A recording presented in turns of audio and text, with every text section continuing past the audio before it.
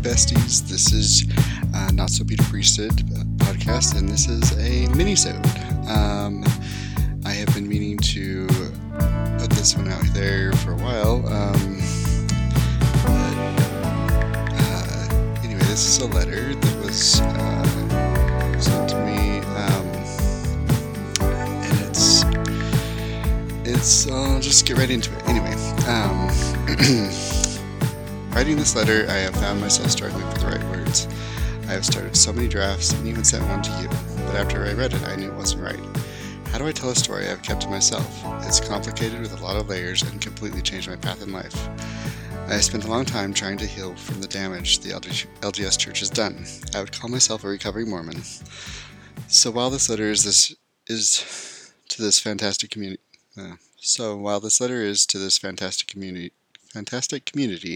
it is also what I wish I could say to the general authorities about how church doctrine has not only hurt my life, but my entire family. So here we go. This is my story. Just a little note that it's interesting that note that this listener has said that the church talks about keeping families together, and families can be together forever, and yet all their doctrine is about splitting families up. Alright, so they go on. When the LDS Church enacted its 2015 policy regarding children who had a gay parent, I had no idea how much it would affect my own life. Shortly after the announcement, my dad sat the family down and came clean about his sexuality. My dad, after a lifetime of hiding in a heterosexual marriage, told us that he is gay. He had known for as long as he could remember, but being LDS, he knew it wasn't something he could act upon. So instead he did what many other gay/bisexual LDS men did back in the 70s. He served a mission, went to college, met my mom, asked her on a date, proposed marriage, sealed in the temple, and started a family. Just like a good, faithful LDS man is supposed to do. It was supposed to be happily ever after for them. They would have their eternal life in the celestial kingdom. But here we were, sitting in the kitchen, watching it all fall apart. I just think that this is one of those things that's actually really tender for me too, because there's so many men and women that are in the church that struggle with this, and they end up in these what they call mixed orientation, quote unquote, marriage, and it's torture. I can't even imagine. And when I was coming out, that was what I wrestled with a lot, was that do I stay in the church and just marry a woman and force myself to, abide by these things, or do I just live my life authentically? Right. For a while, I was more concerned with being an emotional support for my mom. You could physically see the devastation she felt after my dad came out. It didn't just break her heart, it shattered her. My mom had done everything she had been taught in the church. She went to a church school, she met a returned missionary, she lived her life so she could get a temple recommend, and when this man proposed to her, she accepted and was married in the temple. Soon after, she became a mother, and to the best of her ability, she has lived a life that would make her worthy of going to the celestial kingdom. Once a few weeks had passed and the shock wore off, I became angry. I was angry at everything and everyone. Angry at my dad, angry at church leaders, and angry at God. My dad and I have struggled to see eye to eye on several things, and it has taken a toll on our relationship. He has always understood my anger towards the church and God. He has struggled to accept that I also am still to this day very angry at him. My dad puts all the blame on the church. He was doing what the church told him was necessary for eternal salvation. If he didn't marry a woman in the temple and have a family, then he would lose his eternal salvation. He was faced with a choice, to pretend he wasn't gay and find someone to marry, or walk away from the church and salvation. He is right on this point. The church forces people into this one box, and if you live outside the box, you will lose out on eternal salvation. What I struggled with, and why I've been angry at him, is he forced those views onto myself and my siblings. My siblings and I were raised in a very orthodox LDS home. All the while, my dad was living a lie. My dad was the religious enforcer in the house. Growing up, we were not given the choice on if we wanted to participate in the church. If we didn't want to go to church or a church activity, we would face consequences. He often held callings in the bishopric or the stake level, so much for that power of discernment from the leaders. I think because of the various callings he had, if we did something that he thought was not in harmony with church teachings, he would come down on you hard. What I learned from a very young age was if I wanted my dad to love me fully, then I needed to be the best Mormon kid I could be. This speaks to me so much. So I can remember when I was coming, like when I was in the church, because of my sexuality, I would and those feelings that I was scared of, I went the total opposite, and I was trying so hard to be so rigidly perfect with the church because it would make I thought that it would make up for my sexuality and these quote unquote sinful thoughts and feelings. Um, so I do empathize with this person's father, but at the same time, I understand the anger that this person is feeling because knowing it's like a betrayal. It's a slap in the face. All right, they go on. I remember as a teenager, I had asked if I could get a second piercing in my ear. This was before the church publicly came out on their stance on piercings and tattoos. They agreed and took me to Claire's the next weekend. Claire's. A year later, the church said that girls could only have one piercing in each ear. I loved my second piercing and didn't want to take it out. About 2 weeks later, my dad came to me and told me how disappointed he was that I had not already taken the second piercings out. This was something I should have done on my own when the announcement was made. He felt I was not showing my obedience to God. I was shamed and belittled all because I had a second set of piercings in my ears. I took them out that day, not because I wanted to do it, but because my dad had made it clear that my outward appearance was showing my inner commitment to God. This is how my teenage years went through high school. There was rarely an excuse I could give that wouldn't disappoint my dad if I didn't want to go to an early morning seminary. I mean, it started at 6:45 a.m. for Christ's sake. I grew up not only in a house that was living a high-demand religion, but the expectations at home were demanding as well. I was going to early morning seminary, taking multiple honors classes, keeping a 4.0 GPA, playing varsity sports, playing multiple musical instruments, attending weekly youth activities, fulfilling various callings like being class president for Beehives and Laurels, and working a part-time job. At the same time, I was struggling with my own church questions. Various teachings felt wrong, and when I prayed, I felt nothing. I knew to stuff the questions away, though. My entire life had been based around the fact that my dad was most proud of me when I was fully engaged in the church. It felt that if I did anything that wasn't in harmony with the church, I wouldn't be fully accepted and loved by my dad. The need to be accepted and loved outweighed my desire to figure out how I really felt about the church. Through the years, I kept ignoring my questions and feelings about the church. I couldn't decide if the church was true or not. I was going through the motions, telling myself that I needed to keep being an active member, just in case it all turned out to be true. Why would I risk the eternal salvation of my family? That all changed after my dad came out. Now I was angry. Angry at the church and its harmful teachings. Angry at my dad for passing this bullshit religion onto his own kids. Angry at a church who uses shame and guilt at every opportunity to show you why you are not worthy and you need to be better and more righteous. Angry at my dad for using shame and guilt to keep us active and in line with church teachings. Angry at the church for telling my mom that all she had to do was marry a returned missionary in the temple and all will be well. Angry at my dad for deceiving my mom. Angry at a church who villainizes people getting a divorce. Angry at my dad for not letting my mom go so she could find true happiness. I grew up watching my mom try so hard to make my dad happy. My mom, who is kind, who is loving, who did her very best, was never going to be enough for my dad. I think my dad often resented her throughout their marriage. I think he resented his kids for tying him down to a traditional lifestyle. I have never been upset about my dad's sexual orientation. He is who he is, and I hate that he had to live this life for so long. But it's been a complete mindfuck having to process these feelings. For a long time, it felt like my life and upbringing was a complete lie.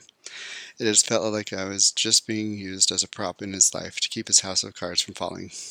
How I was constantly shamed for not living a lifestyle that he himself didn't want to live. I still have issues being authentic to who I am as a person because of the deep-rooted shame that I felt growing up as a Mormon. I struggle because of the family proclamation. My mom felt she had to do everything in her power to make sure the family stayed together. She didn't want to divorce when things were shitty with my dad because she would be seen as a failure and wouldn't go to the celestial kingdom without a man.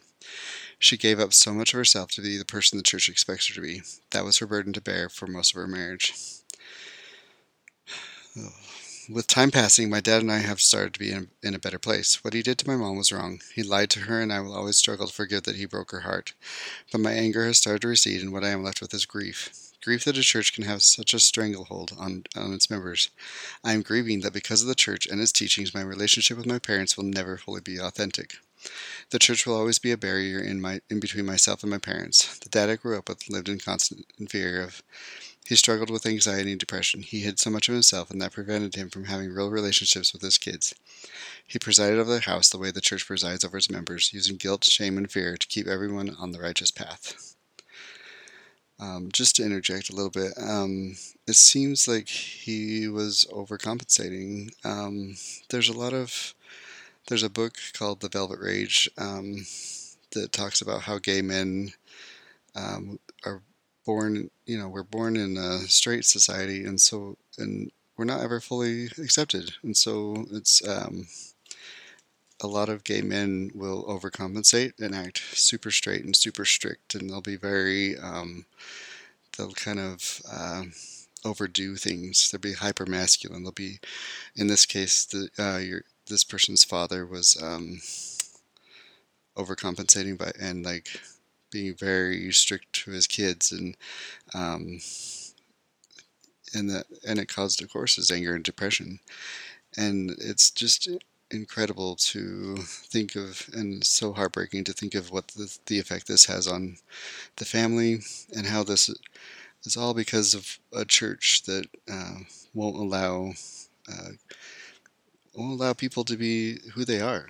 And it's a two-edged sword, though, because if this hadn't happened, if he hadn't married this person's mother, then this person wouldn't even be here. So, but look at the life, like it's all the guilt and shame and fear that they've been brought up in. It's hard to say what's better. Anyway, I'm not in any shape or form qualified to even say much by way of like things that should happen, or like how to respond to this, because there's no right. These feelings are all valid that this person is expressing. It also keeps me from having a true relationship with my mom. I don't think I can ever really show my mom my true self, because it would just further hurt her. She knows I am not active in the church, but I still try to protect her from really seeing who I am as a post-Mormon. When I am around her, I wear my longer shorts and dresses. I will never order a drink in front of her, never mention if we go out to do something on Sundays, never drink coffee in front of her, or say the word fuck. I wonder if members of the general authority really understand the damage they do to families in my situation. Do they even care? No, they don't. They don't even. All I'm going to say is they don't even. Yeah. I don't think they even acknowledge that people were just numbers to them, honestly. I mean, the members are just numbers to them. Sorry, that's a hard habit to break. Anyway, this church that will always remind you of the great blessings of eternal families, and will also tell you to not fuck it up or you'll lose everything. These stupid things that my mom has been taught are sins will keep her apart from her family when we die. To this day, she's still an active LDS member. I don't blame her for staying in the church even with all the pain. I'm not sure she would know how to function without it in her life. It has been her security blanket she has carried with her since birth. That's what's hard, is there's so many, I know some older generations that they just won't leave, even if they know it's not true, or even if there's a lot of pain and whatever guilt and shame that they've experienced, or trauma that they've experienced because of the church, they still won't leave because that's all they know. And I don't know, for some reason it's harder for older people to leave the church. There are things I do understand better about my dad. There were many times when I was stepping out of line that I could feel the rage bubbling underneath the surface. I believe that had less to do with me and more to do with his own frustrations. I think he lived in constant fear that if we as a family weren't perfect, that somehow his lie would be exposed. Fear was my dad's constant companion. A prison he built for himself, all because of a toxic church and its teachings. I can only imagine the constant weight that his fear placed on his shoulders, and how exhausting that must have been for him. For a long time, I wasn't sure if I could ever really forgive my dad for how I was brought up. I will spend the rest of my life trying to undo the shame, guilt, and anxiety that I carry because of being raised in the LDS Church. My path to healing and forgiveness started when I saw all the ways the church spiritually, emotionally, and financially abuses its members. Oh. My dad is a victim of this abuse from the church. In turn, when he became a parent, him and my mom perpetuated the cycle by raising his kids in the church. It was the only way he knew how to be a parent. That's what's hard. Is he's brought together with his wife because of the church, and it's hard. He can't just walk away. I understand that, but oh my God, this is just heartbreaking. There's no other way to say it, but. My husband and I walked away from the church. Together we are stopping the cycle of abuse with our own family, the cycle that both him and I endured growing up as Mormons. Our family will not live under the tyranny of a leadership who says it speaks for God. If the general authority speaks for God, then God is a spiritual, emotional, and financial abuser as well. That's fucking right. The Mormon God is the worst. Anyway, that is not a God I want to spend eternity with in the afterlife. Amen, sister. I probably could write several more pages about this subject. It's complicated and has many layers. It's also one that I think people in this situation feel they can't talk about because it involves other people. I wish I could give those who are healing from being a member of the church a big hug and have an ugly cry together. One thing I have come to realize is you do not have to forgive the church for the harm it does done in your life. Forgiveness is not a requirement in order to move on from the LDS Church.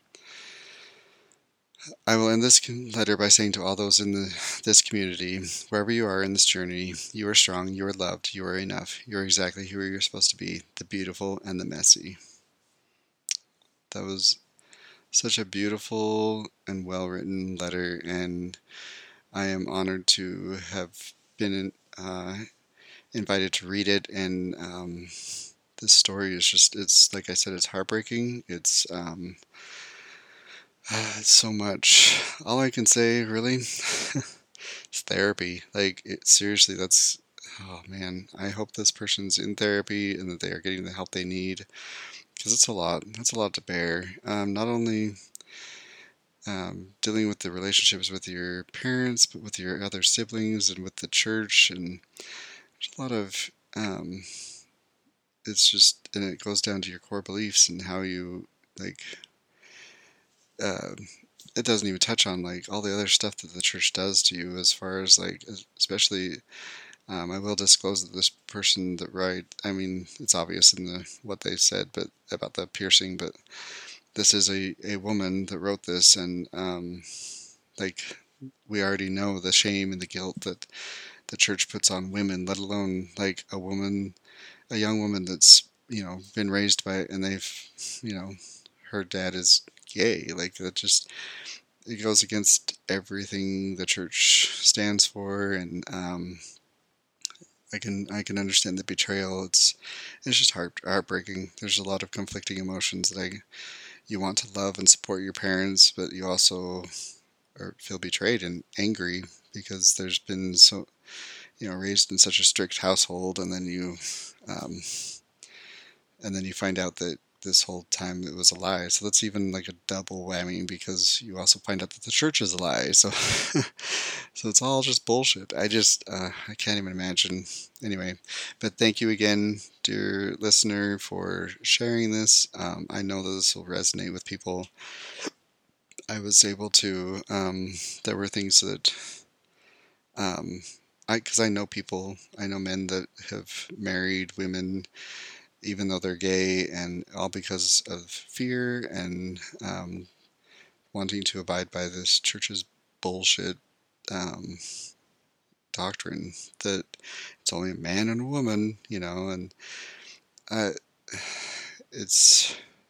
just hope that you're able to find some peace, and that you continue your deconstruction, and that you're able to.